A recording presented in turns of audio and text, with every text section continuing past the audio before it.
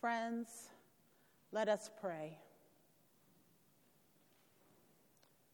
Most holy God, most gracious God, high God, we thank you for this day. We thank you for life. We thank you for health. We thank you for strength. We thank you, God, for bringing us to this place called First Baptist Church of Washington, D.C.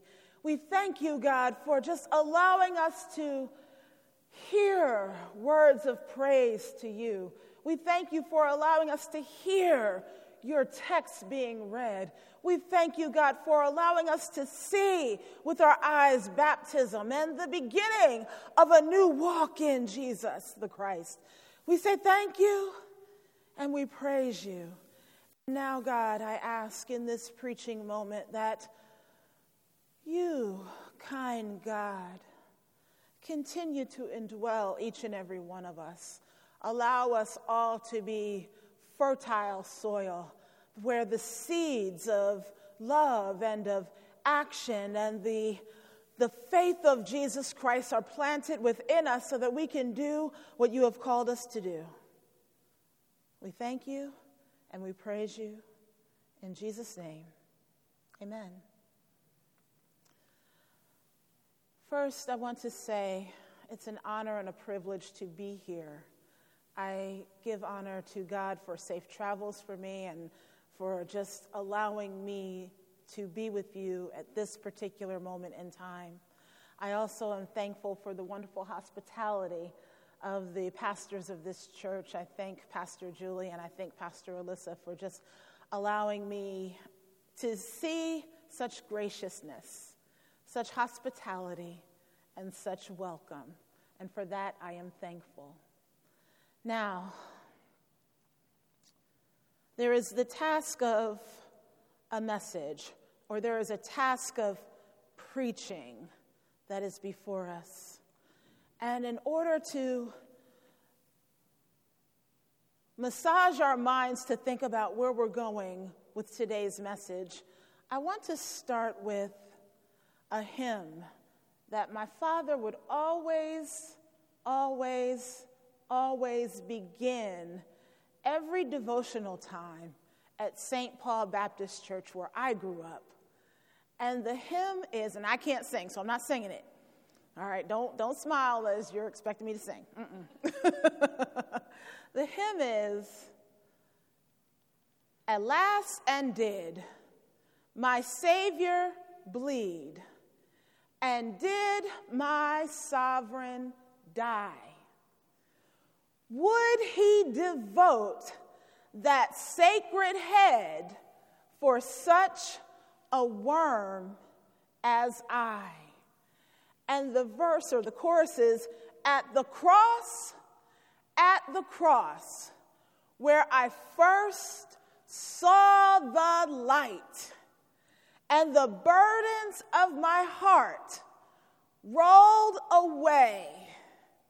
It was there by faith I received my sight, and now I am happy all the day. That hymn came to me this morning as I was pondering how to bring Sandra Bland at the cross to you. And I thank the Holy Spirit for dropping that verse into my heart. Because as you've heard the scripture passage read for you today, and if you look at some of your traditional Bibles that actually start the passage at chapter or at verse 42, we actually were reading and connecting from verse 40 through verse 47. And so I often tell students when I'm teaching biblical text, don't be beholden to where the interpreters or the translators place headings, because where they place a heading may not actually be where you want to have a hard stop, but you may actually want to connect verse 40 that says, and the women. How many of you know that there are always women around? All right? The women were watching from afar. And it was those women, Mary from Magdala, Mary of Jacob the Lesser, and the mother of Josias, and Salome.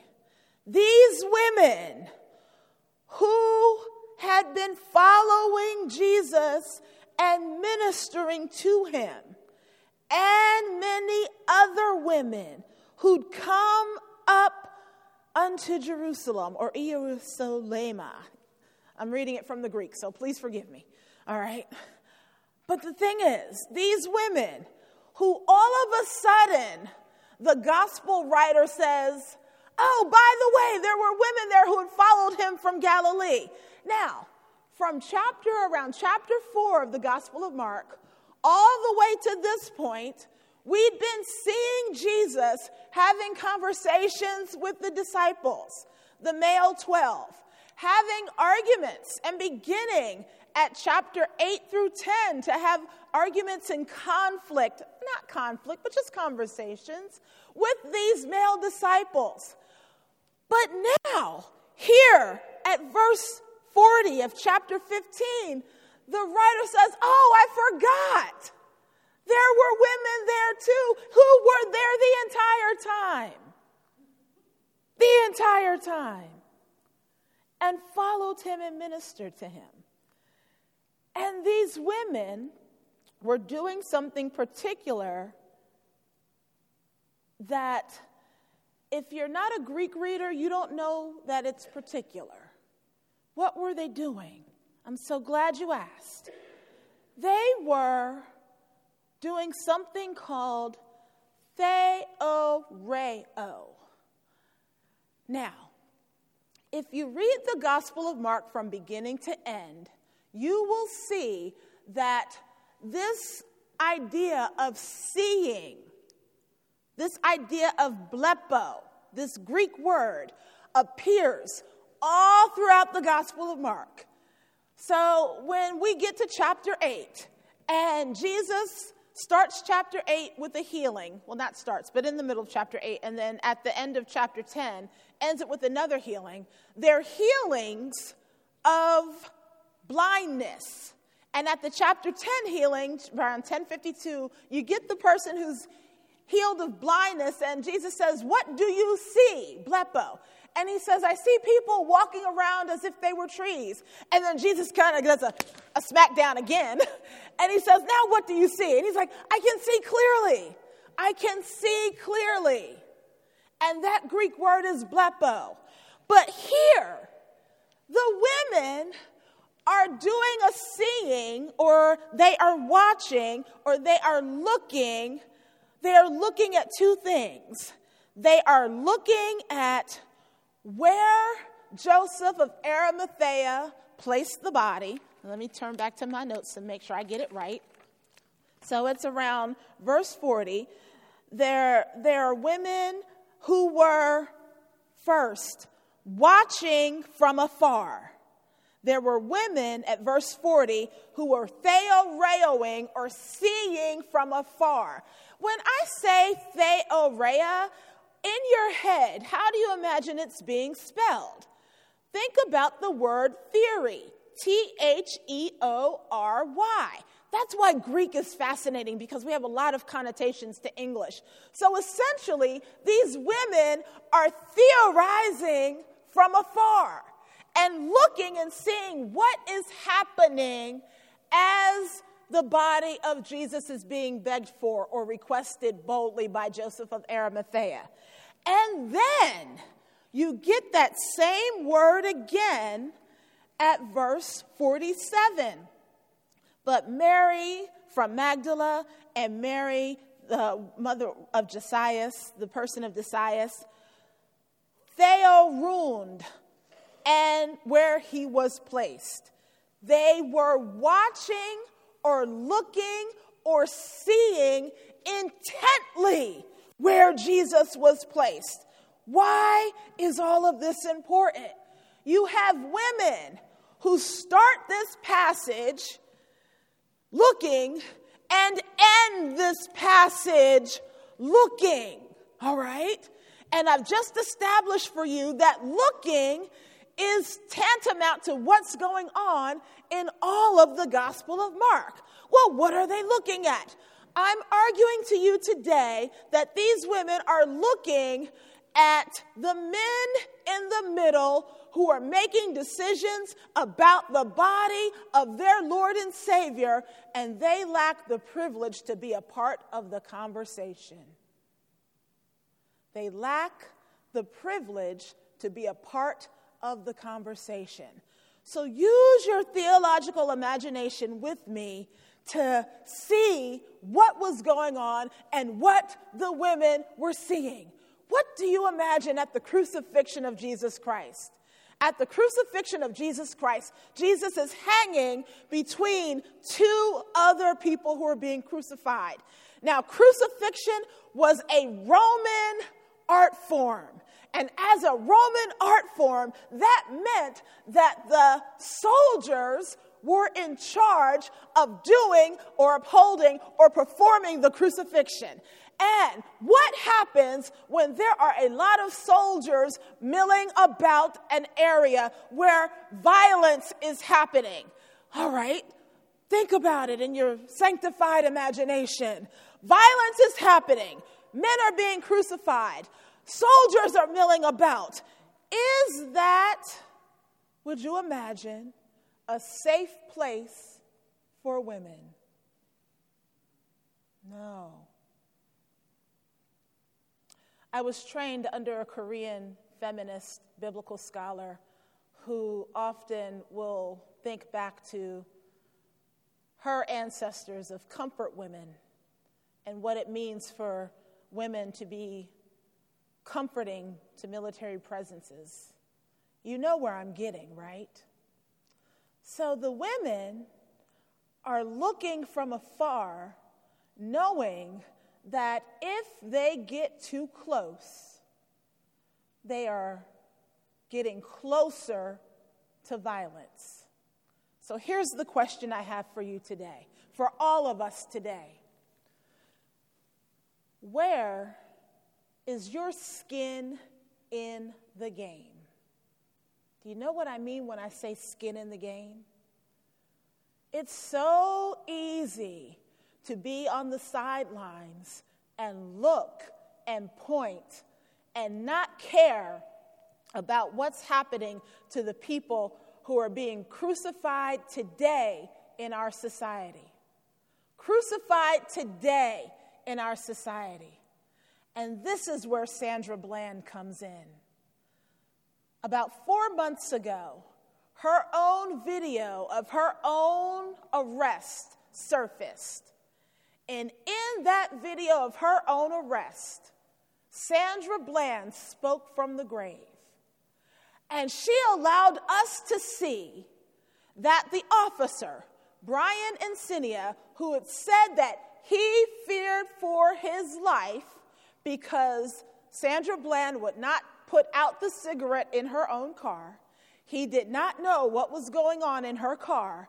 And because he feared for his life, he felt as though he had to arrest her. Well, that video surfaced, and we saw Sandra Bland's point of view, where we see that Sandra Bland actually saw a man of privilege get very upset that she would not immediately obey his orders. So here's the question for our text today. When the women are looking at their leader, who they followed from Galilee, his body being requested of Joseph of Arimathea, I always ask my students this particular question. Was Joseph of Arimathea a disciple of Jesus the Christ? Don't answer that. But here's the guiding question for the Gospel of Mark at this particular moment. Now hear me well. we know that Luke and John write their gospel such that we don't doubt that Joseph of Arimathea is a disciple of Jesus. But right here, in this moment, in the Gospel of Mark, the women are uncertain about Joseph of Arimathea, because if they had known Joseph of Arimathea and they want to be a part of burying their leader and they want to see him and anoint his body before it goes into the grave, they would have, I bet, approached Joseph of Arimathea and said, "Let us help you." And when you read the Gospel of Mark earlier, you see that the entire council condemned Jesus to death. And who is Joseph of Arimathea aligned with? He's a council member. But he's a council member who is awaiting and expecting the reign, the rule, the kingdom of God. This is where it gets antsy, folks. You can't be on the sideline trying to get everything done and over with. What am I getting at? How many of us, when we hear about another police shooting, when we hear about another murder, when we see that officers are not being held accountable, how many of us look at people and say, "Just get over it. We have to move on. You can't sit in that. You can't reflect upon that"? I would argue that Joseph of Arimathea, in this particular moment in the Gospel of Mark, knowing that the Sabbath and the Passover is coming, is trying to do his best to allow his Jewish people, let's start to get over it and let's prepare for Passover. And that, my friends, is difficult for a lot of us to read in our biblical text. But it gives us a snippet of how we can begin to think through what happened at the crucifixion of Jesus and what it means to think about other black and brown bodies that are at the cross being crucified today. Sandra Bland at the cross. We dare not tell Sandra Bland's mother to get over it, but we have to, as conscious, critically thinking lovers of Jesus the Christ, begin to read our text and say, what does it look like to imagine Jesus among all of these dead ones who are still being crucified today? And how do we, as lovers of Christ, begin to expand what ministry and what having skin in the game for those who are our brothers and sisters who are dying and are waiting for help, for assistance, for those of us to exude the love of God as they go to court, as they seek indictments, as they remember loved ones, as they think about their loved ones who are also crucified in today's day and age. So, my friends,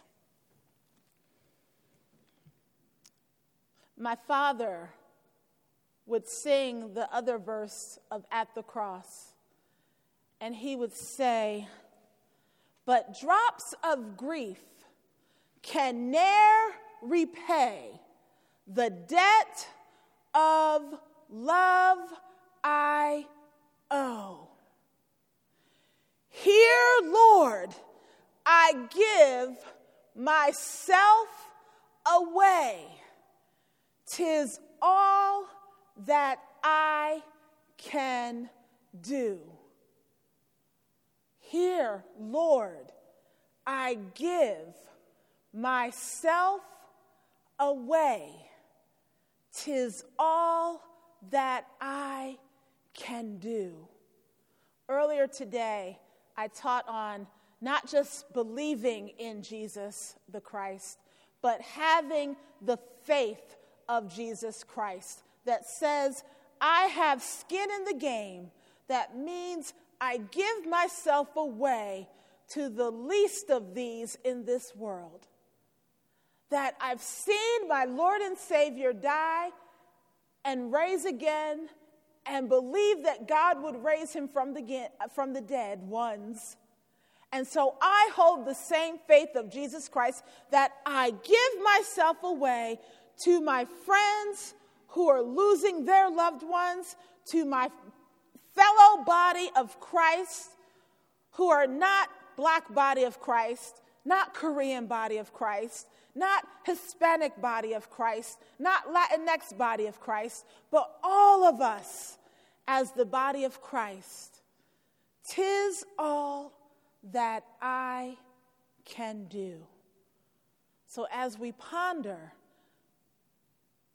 and as we've witnessed all of us having faith in Jesus Christ, I invite us to also have the faith of Jesus the Christ, to walk with our loved ones, our other parts of the body who need us to walk with them. Friends, let us pray. Gracious God, God who wants us to have skin in the game for our friends, our loved ones who have been wearing a stigma of unruliness, who have been wearing a stigma of not obeying, who have been wearing a stigma of causing people to fear for their safety when there's no fear to be had. Those of us who have been called rapists or murderers or drug dealers. Those of us who have been told to go back to lands that we've come from. Those of us who also accept and hold on to the love of Jesus Christ. We implore and pray for each and every one of us to have skin in the game, even as we engage difficult conversations on race, on racism, on immigration, and even on Project 1619, that God, for the history of these United States of America, has begun the stereotyping of various groups of people. So, even as we hold on and pray for and await and sit in the love of Jesus the Christ, allow us to sit in faith in Jesus the Christ as we exert the faith of Jesus Christ by having skin in the game in these hard and difficult conversations that we, as lovers of Jesus and as Christians in today's world, should be the thoughtful leaders of. So God, we thank you and we praise you that this word will not return void. In Jesus' name, friends, amen and amen. Thank you.